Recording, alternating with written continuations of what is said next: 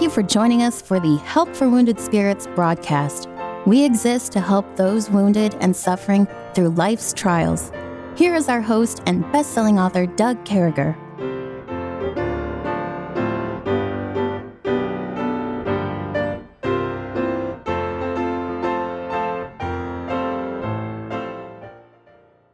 Great to be back with you. We certainly hope this finds you well and in the arms of our Lord and Savior, Jesus Christ. He alone is worthy. He alone deserves all the glory we can give him. He alone is our wonderful God. And so thankful for the Savior. So thankful for the Father, Son, and the Holy Ghost. So thankful that God the Spirit ministers to me, that Christ ministers to me through the Holy Spirit of God in my heart. So thankful for there's so many new things. So thankful that Kevin is back with us, and we still find him up there by Fayetteville, North Carolina. How's things going, brother? Good, Dr. Carriger. I'm doing well. I arrived back here, and I said, brother, I love you, and I am just thrilled to be. I'm not with you, but I'm glad. We've talked on the phone various times, of course. Yeah. Thrilled to be back, and I mean, thrilled to be. I'm in my motorhome, man. Praise God, I'm here, and I popped the slides back out. They're working good, and thanks for praying for everything. Yeah, that's good, brother. And folks, let's continue praying. We're going to put out some more messages. We're wrapping up, trying to bring in the rest of the money. And poor Kevin is, sometimes when things go, they really go. And the timing was tough. But great news is just before Christmas, his pastor put together a great way to give, as well as at Wounded Spirits. We're going to be talking about that in the days to come, and probably putting a letter out. And so we'll be talking about that. One of the things we're working on right now is actually signing people up to be part of the Wounded Spirits Army. And so I'm working with the website guy right now. So pretty soon you'll be able to go to woundedspirits.com/army and sign up to get our weekly prayer letters and things like that, to be part of the Army, the prayerful Army, to be ready to be mobilized, to be ready to do those things. So Kevin, it is great to have you back. So today's word that we're talking about here is praying. And we talked about bringing glory to God, and one way that we do that is by praying, by recognizing that he alone is worthy of our prayers, that we should intercede for people, that we should prayer and supplication, that we should do those things. And one verse that caught my attention, I was just telling Kevin about a minute ago, is over in Job chapter 42:10. And we remember that Job, he just went through the fire. Mrs. Job, they lost everything they had. Life was upside down, and God showed up. And we remember that God allowed that to happen. Satan came and said, man, I want to take on Job. And God said, he's got it. And we remember Job and the things he did in his life. And were there some mistakes? You bet. Did he have some friends who were knuckleheads? Yeah. Hey, you know what, folks? I have friends who are knuckleheads. I believe half my friends are knuckleheads, okay? But and I want you to know, if you don't think any of your friends are knuckleheads, you might be the knucklehead. I don't know. But I think I, too, am the knucklehead. But over there in Job 42:10, here's Job. He gets to the point. God asks some tough questions, Kevin. He says things like, where were you when I made the world? Where, I'm God, you're just Job. Let's get things right. And all of a sudden, Job's head and heart, and that's happened to me a lot. All of a sudden, I click back in place and I say, Lord, I'm sorry. And the Bible says, and the Lord turned the captivity of Job when he prayed for his friends. Also, the Lord gave Job twice as much as he had before. Everything changes, Kevin. Everything changes when we get our hearts right with God. So true. So true. Prayer, the people talk about the ground, praying ground, get on praying ground. And God is approachable, very approachable, but we don't approach him on our own righteousness or our own plan, our own basis. It's got to be.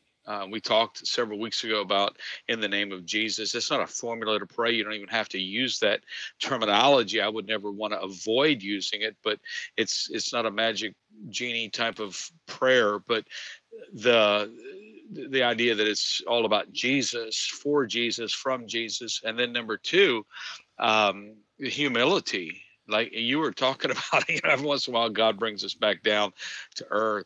And I'm so thankful, as I was there with Mom, as she was just lingering, and it just was she was congestive heart failure. So some of you have been through that kind of thing.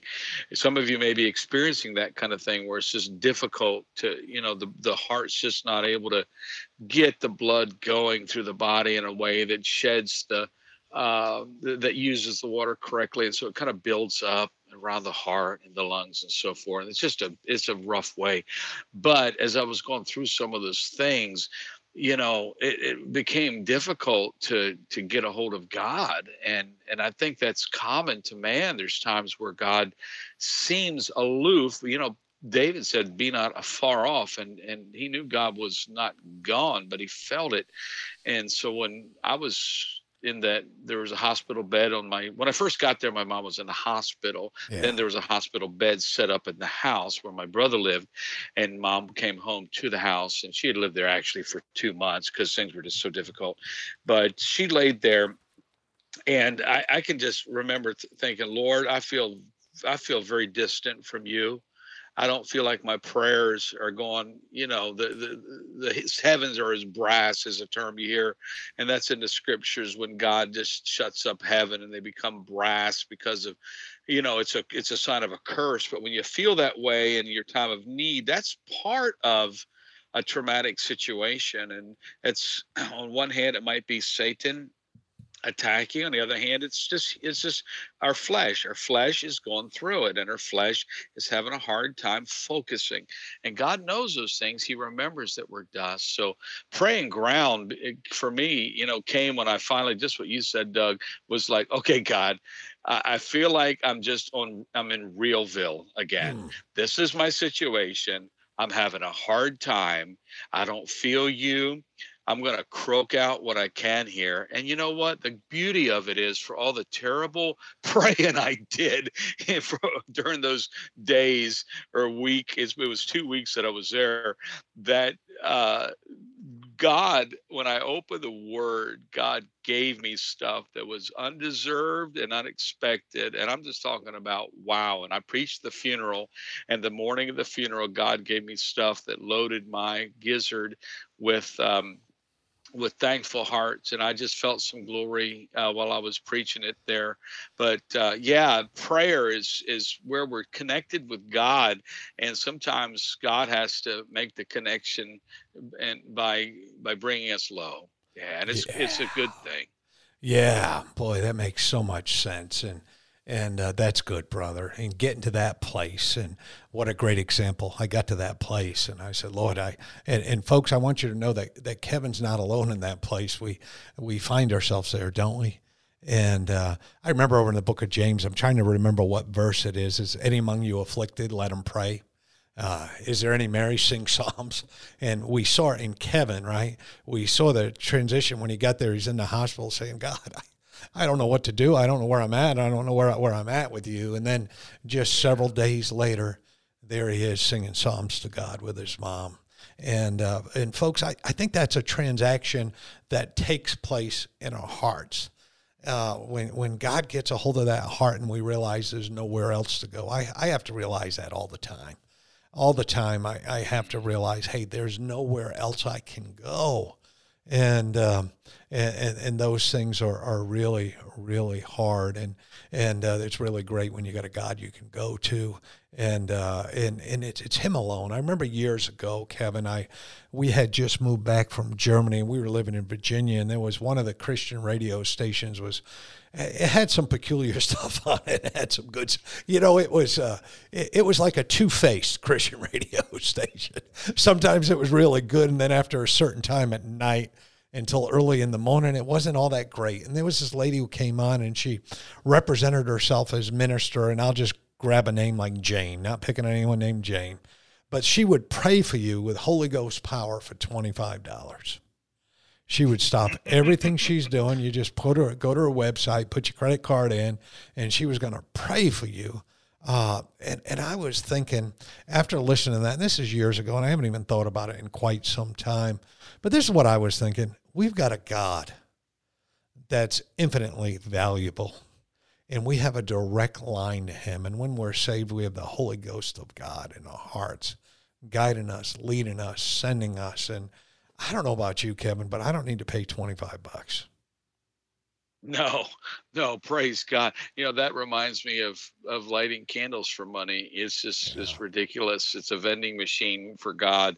People, but no, God, it says, call unto me in the day of trouble. I will answer thee, and thou shalt glorify me. It's just a setup God's made.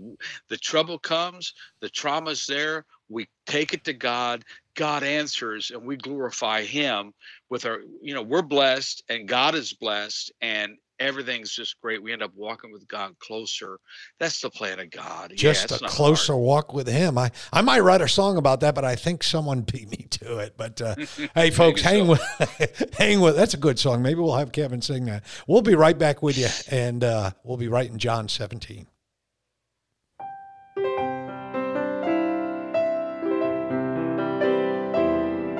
Doug will return shortly. Meanwhile, you're hearing this music while radio stations are identifying themselves and broadcasting advertisements.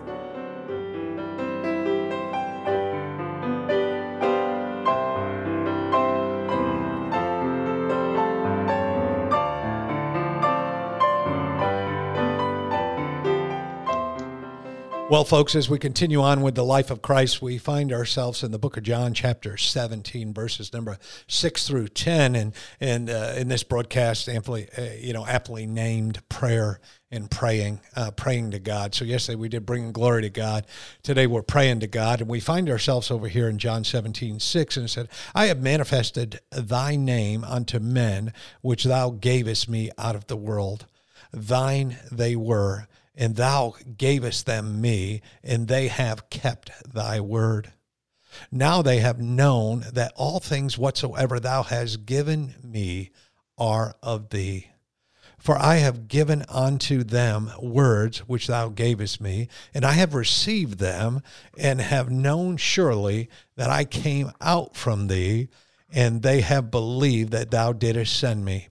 I pray for them. I pray not for the world. I pray for them which thou hast given me, for thou art thine, and all mine are thine, and thine are mine, and I am glorified in them. We see so much going on. Jesus is mentioning, this revelation that he was manifested in God's name to his disciples. He didn't speak out of turn. He didn't come out of, it was all about God. It was pointing people to God. It was, he wasn't coming outside of his character. He was talking, it's all about God's nature. It's all about God's character. And he was able to say that prayer. And friends, that's where I think we need to find ourselves at. And then praying for believers. Another thing when we think of prayer, sometimes we forget that, but we need each other. And you guys have been done marvelously at that with Kevin and everything going on with his camper and with his coach and with his mom's home going, and continue to pray for his family as they put their lives together, with mom being in heaven and them being here. And Kevin, as the Lord spoke, there were so many things he was going on, but he continues on with this prayer. He's speaking, about the disciples, his relationship with God, their relationship with God, how he's tried to do the things right. And this is what I found as I look at this. I found that he's praying what God's word's always been about. He's using God's word and God's character and God's nature to pray. It isn't, God, give me the lottery here, Kevin. It's Lord, I've tried to do those things, and I pray for these believers. I'm praying for them. Yes, boy, you, again, about praying ground, you're just hitting on, it's not about us. The prayers that get answered are the ones, and I'm not a great prayer warrior by any stretch, but the prayers that do get answered, God wants to answer all of them. But I think you said it before, we pray according to his will. And in order to get our prayers in line with his will, our will has to become his will, and his will becomes our will. His will does bend to our will. He is a good God. He loves us. And I'm with my grandkids as of today. They're swarming. There's 3 of them, and they're all over me. And it's good usually. Yeah. But their will is, I've got things to do. There's a lot of just, I've been gone. Now I'm back. And guess what? My day became their day. Yeah. Everything I planned was thrown to the wind. And I think about how, Abraham was praying about Lot, and Lot was in a city that was going to be destroyed. And Abraham, talked to God about it, and God kept, kind of lowering the stakes, as it were, to allow people to get saved. And unfortunately, Abraham assumed that too many people were righteous in that city.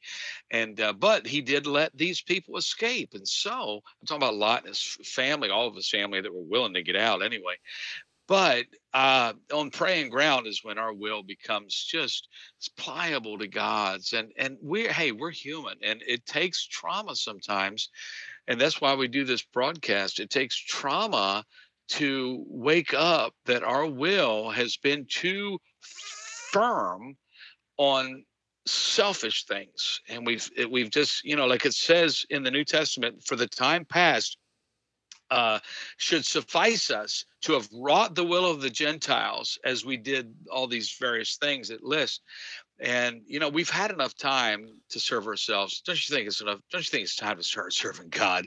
Well, and a lot of times God comes to us in our trauma and asks that very question. Don't you think you've had enough time serving yourself? You're ready to just let God have his way. And when we do that, we find out that God bends heaven and earth, and even makes the plan altered to take in, and I realize he's sovereign, but makes the plan take in what we want, because he's that way. He's that way. I love the text that we're looking at, Doug, is that it says, "Gave us me." You mentioned the word and the character of God, but number one, there's three things it says. The men that thou gavest me, Jesus said. Then it says, the things that thou gavest me. So the men are verse 6. There's a couple places where it talks about that. The things which thou hast given me. And then verse 8, the words which thou gavest me. So Jesus is for us giving an example of how we approach God.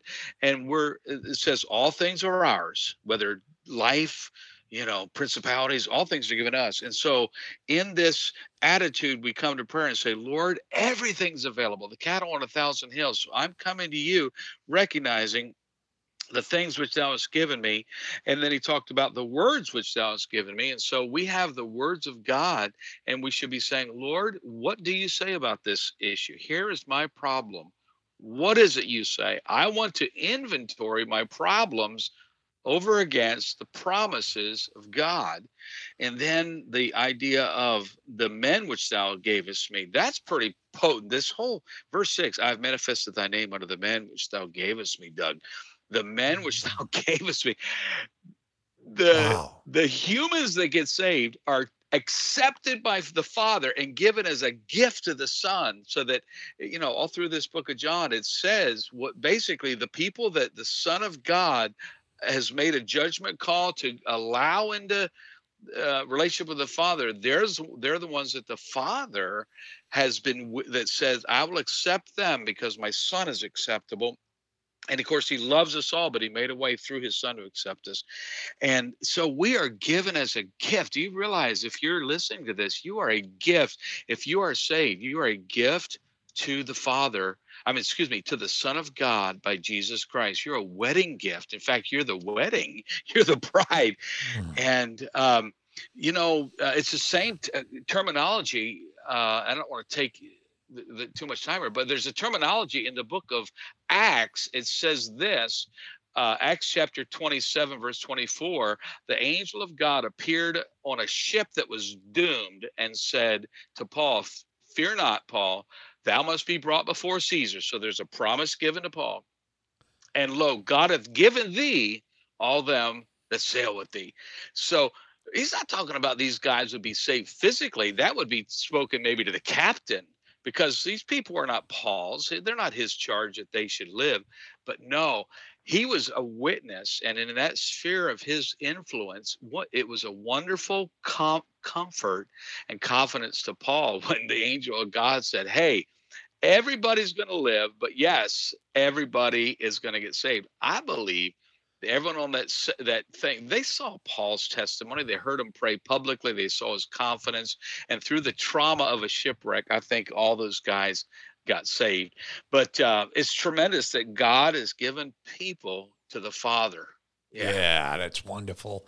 And not only that, but we see the unity and oneness that Christ is talking about, the unity he has with the Father that the disciples have with him, and that just what Kevin's saying, that we need to have that oneness, that unity with God. He gives us people, he gives us human beings right on to work with, to help, to guide. But boy, sometimes we can get persnickety and we can turn sideways and we can be off. But when we're praying, oh man, when we're all in, and when we're coming to God, when the supplication begins, when the intercession begins, folks, God's using you. Make today about prayer.